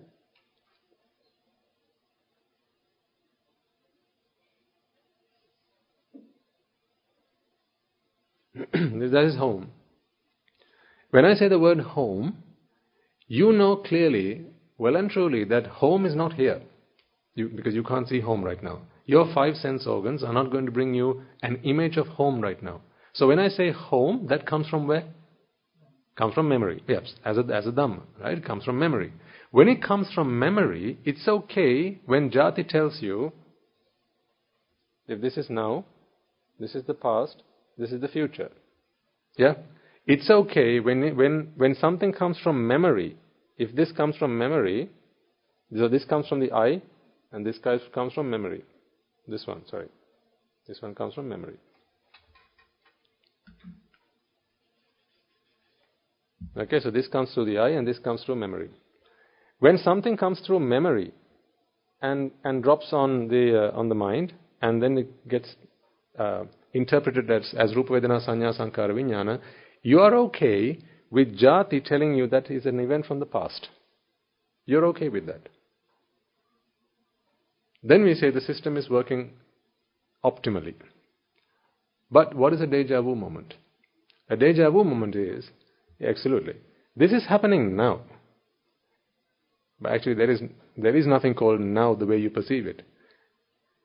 This moment, when it drops on the mind, Rupa Vedana Sanya Sankara Vijnana, you analyze it and you perceive it. And now, when Jati happens, what should really be happening is, it should land down here somewhere. But this goes into system error, this process. And what happens is, the past is perceived. These two processes, although they run parallelly, they are independent of each other. It's like one machine spitting out a conception of time and another machine spitting out a perception of an event. These two things come out together. Okay? Every moment, a now object is spit out from Jati. It's always a now. Yeah, so when you're seeing me, you all feel what? This is happening now, right? You feel this is happening now because in the Jati process, a now instance is always being spawned out and it's being spit out. So that's why when this happens, one of this happens. So one of this and one of this together, you feel this is happening now. Yeah? So you're seeing me? Now. You're hearing me? Now. You're seeing the lights? Now. You're feeling perhaps the cool from the aircon? Now. You're feeling all this? Now. You're feeling the touch of your chair? Now. This now is thrown out by the Jati process, and this is thrown out by the consciousness process. But what happens when a Dejavu happens? System error. Instead of throwing out a now, it throws out a past. It throws out a conception or a perception of the past. That doesn't look like now. It looks like this perhaps. So this is a dot. This is something like a triangle. So this Rupa Vedana Sanya Sankara Vijnana, if this was a circle, okay, and say this is a square, the future we represent with a square, now we represent with a dot, and the past we represent with a triangle. If the Rupa Vedana Sanya Sankara Vijnana, I draw with that's the dot, let's draw a circle. Draw a circle. Here's what always happens in your mind.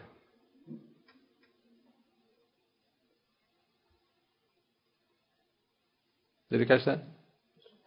This comes from the perception process, normal perception process, and this comes from the jati process.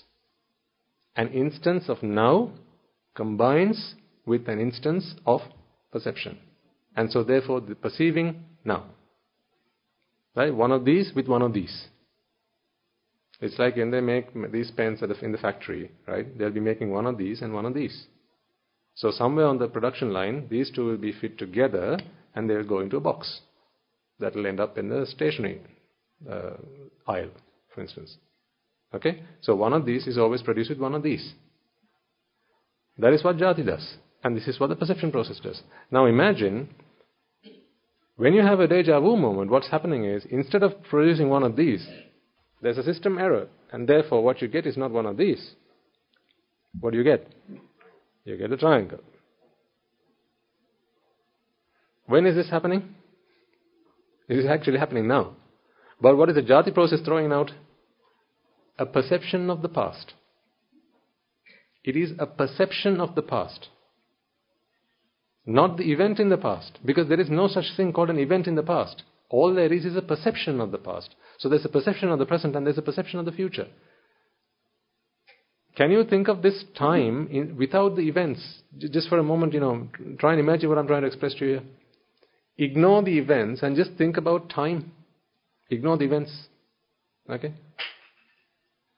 So if you just imagine time, think of the past without thinking about the events. I know it's impossible to do this, right? But I just want to just try and do what I'm asking you to do, if at all possible. Right? Instead of thinking about the events, just think about the concept of the past as a concept, and the future as a concept, the present as a concept. Ignore the events. Okay? What your mind does is, these events happen in the present. Jati process spits out the concept of time, either as the present, as the past, or the future. So what happens here in a deja vu moment is, instead of a now, it spews out a triangle which here represents the past. So when these two things combine, now you feel that this present moment happened in the past. Like, premonitions. Yeah. So, it's never happened to me, but perhaps it's possible. Like maybe, when you plan for the future. Like I would say, actually I lie. I can't say it's never happened to me. We do it all the time. Right? When for example I say, right, this evening you're going to be doing something. You're going to, when you go home this evening, I tell you, right, when you go home this evening, please make sure, and I say something. Okay? So now you're thinking about the evening, right? But I'm saying these words right now. And when I tell you, this evening, as you get into your car, I'll tell you, okay? This evening, as you get into your car. Now, the moment I say, as you get into your car, getting into your car comes to you in this moment.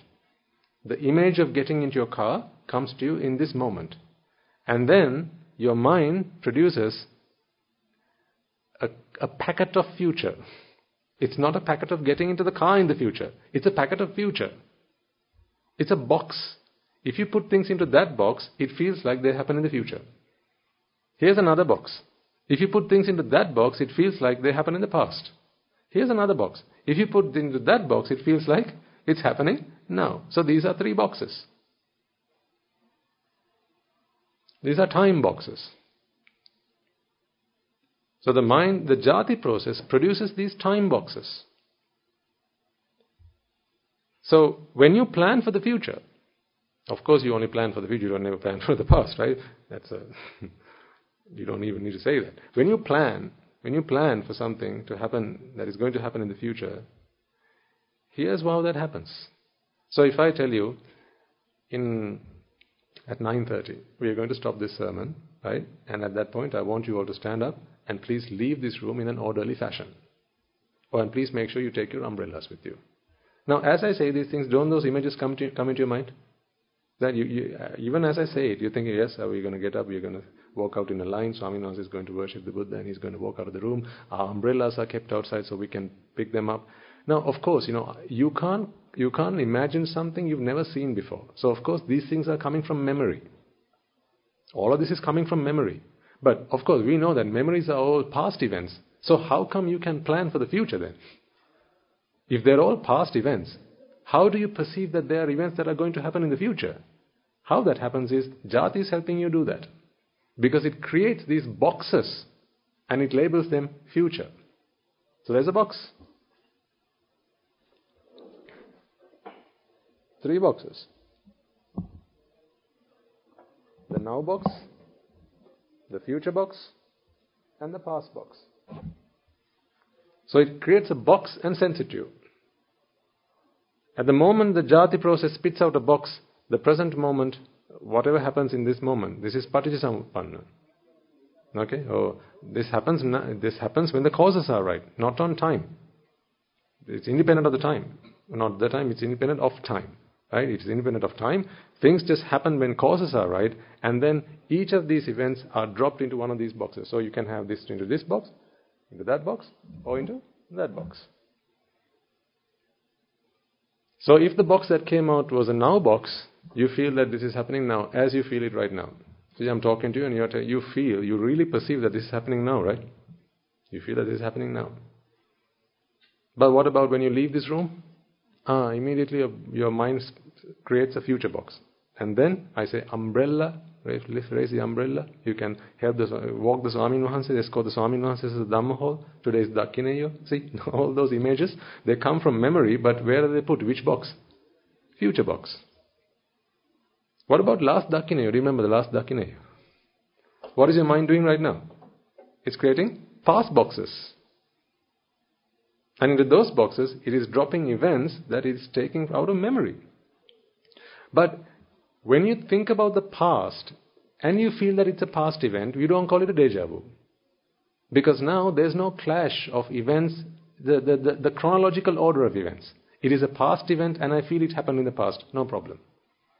Then you don't feel that unsettling feeling of a deja vu. Or when you think about a future event, leaving this room in a few moments, and your mind creates a future box and puts that into the future box, you don't feel that, it doesn't tally. You don't feel that, that they don't agree. You don't feel that sense of disconformity. You don't feel that. Or unconformity rather. But when in the present moment, you create a past box, that's why I call it a system error. When it creates a past box, and a present event drops into that, now you realize, hold on a second, this event cannot have happened in the past. There's no way this could have happened in the past. So why do I feel that it has happened in the past? Now you feel a bit uneasy about it. That is how a deja vu happens. So why am I talking about deja vus today? Is to convince you of one point alone. This time is a perception of the mind. The mind constantly? Thank you. The mind constantly tries to place existence on a timeline. Like the jamboree. If it's a make-believe event, you need everything to go with it that is make-believe. You can't just have the throne and the crown. You have to have the full works. Right? So existence cannot happen alone. Existence needs to be on the timeline. So when the timeline is generated by the mind through the Jati process, now the mind always spits out a box. A box so that present events can be put into it. Yeah, it's like parceling things up. Just imagine that. Like parceling things like on Amazon, right? You order something, there's a production line where they put things into boxes, label them up, you put the tape on it, and then you just ship them off. So before these events are shipped off, by the time it comes to Vijnana, the perception process, the moment of perception, where you feel the whole thing as one, by that point, ladies and gentlemen, the box has already arrived. Yeah? So by the time it becomes Vijnana, you have the box ready here. And that box depends on what the Jati process spits out. Now, I'm sure there must be a way in which the mind controls. The mind has it has to have some kind of control as to whether this is going to be a past box, a future box, or a present box. Right? There has to be some control over that, because that is why you don't feel like all of a sudden you live in the past or you live in the future. Right? You always feel that you live in the present moment. But from time to time, this can go wrong. There's a system error. And a past box is created when in fact it should be a what box? And now a present box. But what they get out is a past box. When the past box comes, this gets dropped into it and you feel like this happened in the past. But in the very next moment, after that chitta, in the very next moment, now you have a present box. And into that box you drop the Dhamma that was the memory of the past event. Which event? The event in which you experienced the Dejavu. So that Dejavu moment gets dropped into this present box. And then you go, whoa, hold on a second. How did I feel a moment ago that this happened in the past? That can't be right. It can't be right. How did that happen? Now you begin to wonder, however did that happen? So now Dejavu is this is a phenomenon that is still being studied by psychology, and scientists are still trying to work out how Dejavus happen. Well, this is how Dejavus happen. For that, you need to understand how the chitta works. It's not enough just to understand how the mind works. We got to understand that time is a production, is a fantasy, is an illusion of the jati process. And once you do that, now you can nice and clearly explain how you have these deja vu moments. It's very simple. So the next time you catch a deja vu, you catch yourself having a deja vu, just remember this story. It's just a system error. Your mind just needs a bit of oiling or something. Anyhow, the long and short of all this is, I just want to get the point across to you that this is one process and this is another process. These two can operate independently of each other. That is why you can stop this and this can continue. Last words for today. Can this be stopped and this continue? Can it? No. I say this because yesterday someone came and asked me a question. Now Swaminatha, sometimes, they start thinking like weird and wonderful things. And I always invite them, do come, and if something comes to mind, let's have a conversation. So someone came and asked me, Swaminatha, he asked me, why do we stop this upadana process? Why do we stop the abhisankara process? Why would it not be better to stop this process? The Rupa Vedana Sanya Sankara Vijnana process. Why do we stop that perception and not the perception of separation? Sorry, the other way around. Why do we stop the separation perception and not the Rupa Vedana Sanya Sankara Vijnana perception? Why that way? And I left him with just this one analogy, and I said, if you get a little rock or a stone in your shoe, what do? You take the shoe off, you take the stone out, and you put the shoe back. Right? You take the shoe off not because you want to take the shoe off. Why do you take the shoe off? Because you want to take the stone out. Right? The stone cannot get in there and bruise your foot without the shoe. Yeah? The stone can't do that without the shoe. That is why we take the shoe off and take the stone out. But let's just imagine it was the shoe that was causing the bruise. Right? Can you take the shoe off and keep the stone? Can you? Are you with me? Can you take the shoe off and keep the stone? I mean, against your foot? You can't, because it is the shoe that holds the stone in place and bruises your foot. Right? So the moment you take the shoe off, the stone is also taken out.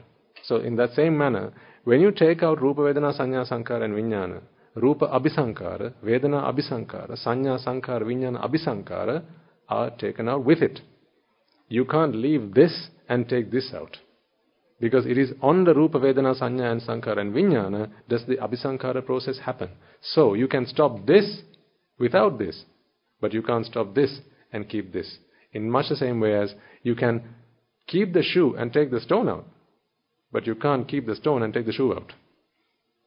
Because if you take the shoe off, then the stone goes out with it. So which one must we do? Taking the shoe off or taking the stone out? Why? What causes the bruise? Is it the shoe? No, it's just the stone. The shoe doesn't bruise, it's just the stone. So sometimes you might have to shake the shoe a little bit, maybe take it out for a brief moment and turn it upside down, give it a bit of a shake, to drop the stone out, but you put the shoe back on. In the same way, ladies and gentlemen, that is what we do in the sasana. Right? We take the Rupa Vedana Sanya Sankara Vijnana. We give it a bit of a shake. Right? We dig deep, put our hands in there, see if we can find anything that is cutting us. Right? Anything that might cause a bruise. Take that out and put the shoe back on. That is exactly what we're doing here. So Abhisankara is the thing that has to stop. That is the stone in the shoe. Not the shoe itself. The shoe is okay because the shoe doesn't cut. Understood?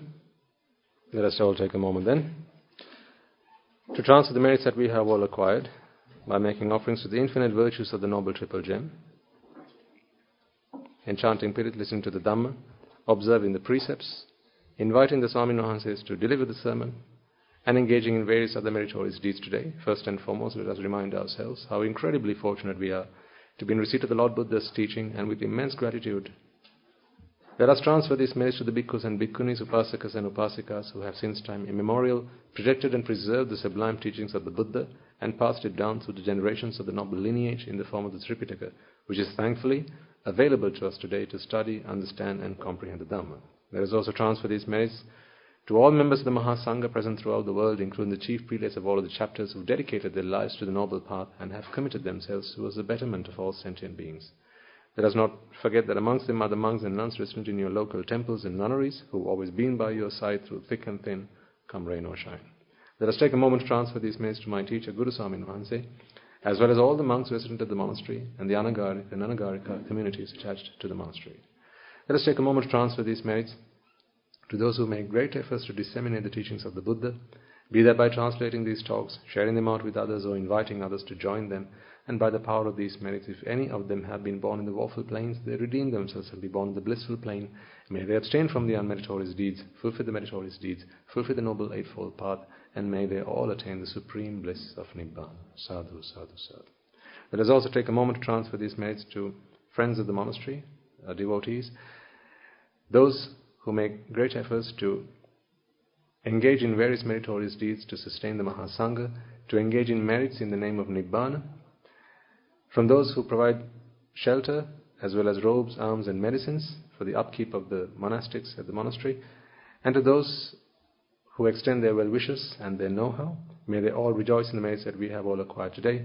Let us also transfer these merits to our mothers and fathers, husbands and wives, brothers and sisters, sons and daughters, grandparents, uncles, aunts, cousins, nephews and nieces, our friends, our acquaintances, our elders, our teachers, and those who have helped us, supported us and assisted us in any way, shape or form.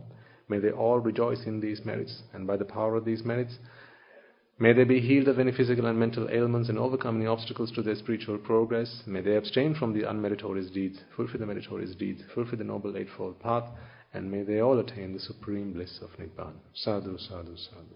Let us also take a moment to transfer these merits to the Devas and Brahmas, spirits and demons, primarily the Sakadeva, as well as all the numerous gods and deities who keep a watchful eye over us and keep us out of harm's way, and by the power of these merits, they prosper in divine power and wisdom. May they abstain from the unmeritorious deeds, fulfill the meritorious deeds, fulfill the noble eightfold path, and may they all attain the supreme bliss of Nibbana. Sadhu, sadhu, sadhu. Let us also take a moment to transfer these merits to members of the armed forces, as well as the police force, who sacrifice their lives to protect the peace and harmony of our nation, as well as those who lost their lives in the wars, be they friend or foe. Let us also transfer these merits to those who might have lost their lives in natural disasters and catastrophes such as the tsunamis and earthquakes, landslides, fires, pandemics and so on, reminding ourselves that in this infinite long journey of samsara, they will all have been family to us and friends to us, and those who will have helped us, supported and assisted us in any way, shape and form possible and available to them. And therefore may they all rejoice in these merits, and by the power of these merits, if any of them have been born in the woeful plains, they redeem themselves and be born in the blissful plain. May they abstain from the unmeritorious deeds, fulfill the meritorious deeds, fulfill the noble eightfold path, and may they all attain the supreme bliss of Nibbana. Sadhu, sadhu, sadhu. And finally, may by the power and blessings of all the merits we have acquired throughout the day, we be able to witness the advent of many hundreds of thousands of arahants on this blessed land, and may you and I, and everyone who's helped make this program a success, become an Arahatun Mahanse, or an Arahataran Mahanse, in this very life itself, and in the era of the Gautama Supreme Buddha itself. Sadhu, sadhu, sadhu. May the blessings of the Noble Triple Gem be with you all. And the members of the Mahasangha will now transfer their blessings to you.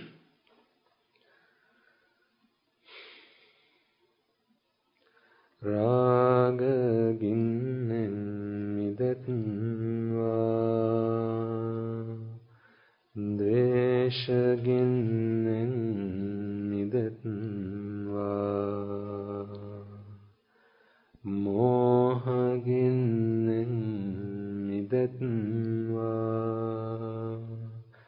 නිබ්බාන පරම සුඛයෙන් සුඛිතතර වෙත්වා නිබ්බාන පරම සුඛයෙන් සුඛිතතර වෙත්වා මමද සියලු ලෝක සියලු සත්වයෝ නිබ්බාන පරම සුඛයෙන් සුඛිතතර වෙත්වා නිබ්බාන පරම සුඛයෙන් සුඛිතතර වෙත්වා නිබ්බාන පරම සුඛයෙන් සුඛිතතර වෙත්වා රාග ගිනි නිවේවා දේශ ගිනි නිවේවා මෝහ ගිනි නිවන් සැප ලැබේවා නිවන් සැප ලැබේවා නිවන් සැප ලැබේවා තුන්රුවන්ගේ සූවිසි අනන්ත මහා ගුණ බලෙන් සීල ලෝක සීල සත්‍යයම නිබ්බාන පරම සුඛයෙන් සුගතිතර වෙත්වා සාදු සාදු සාදු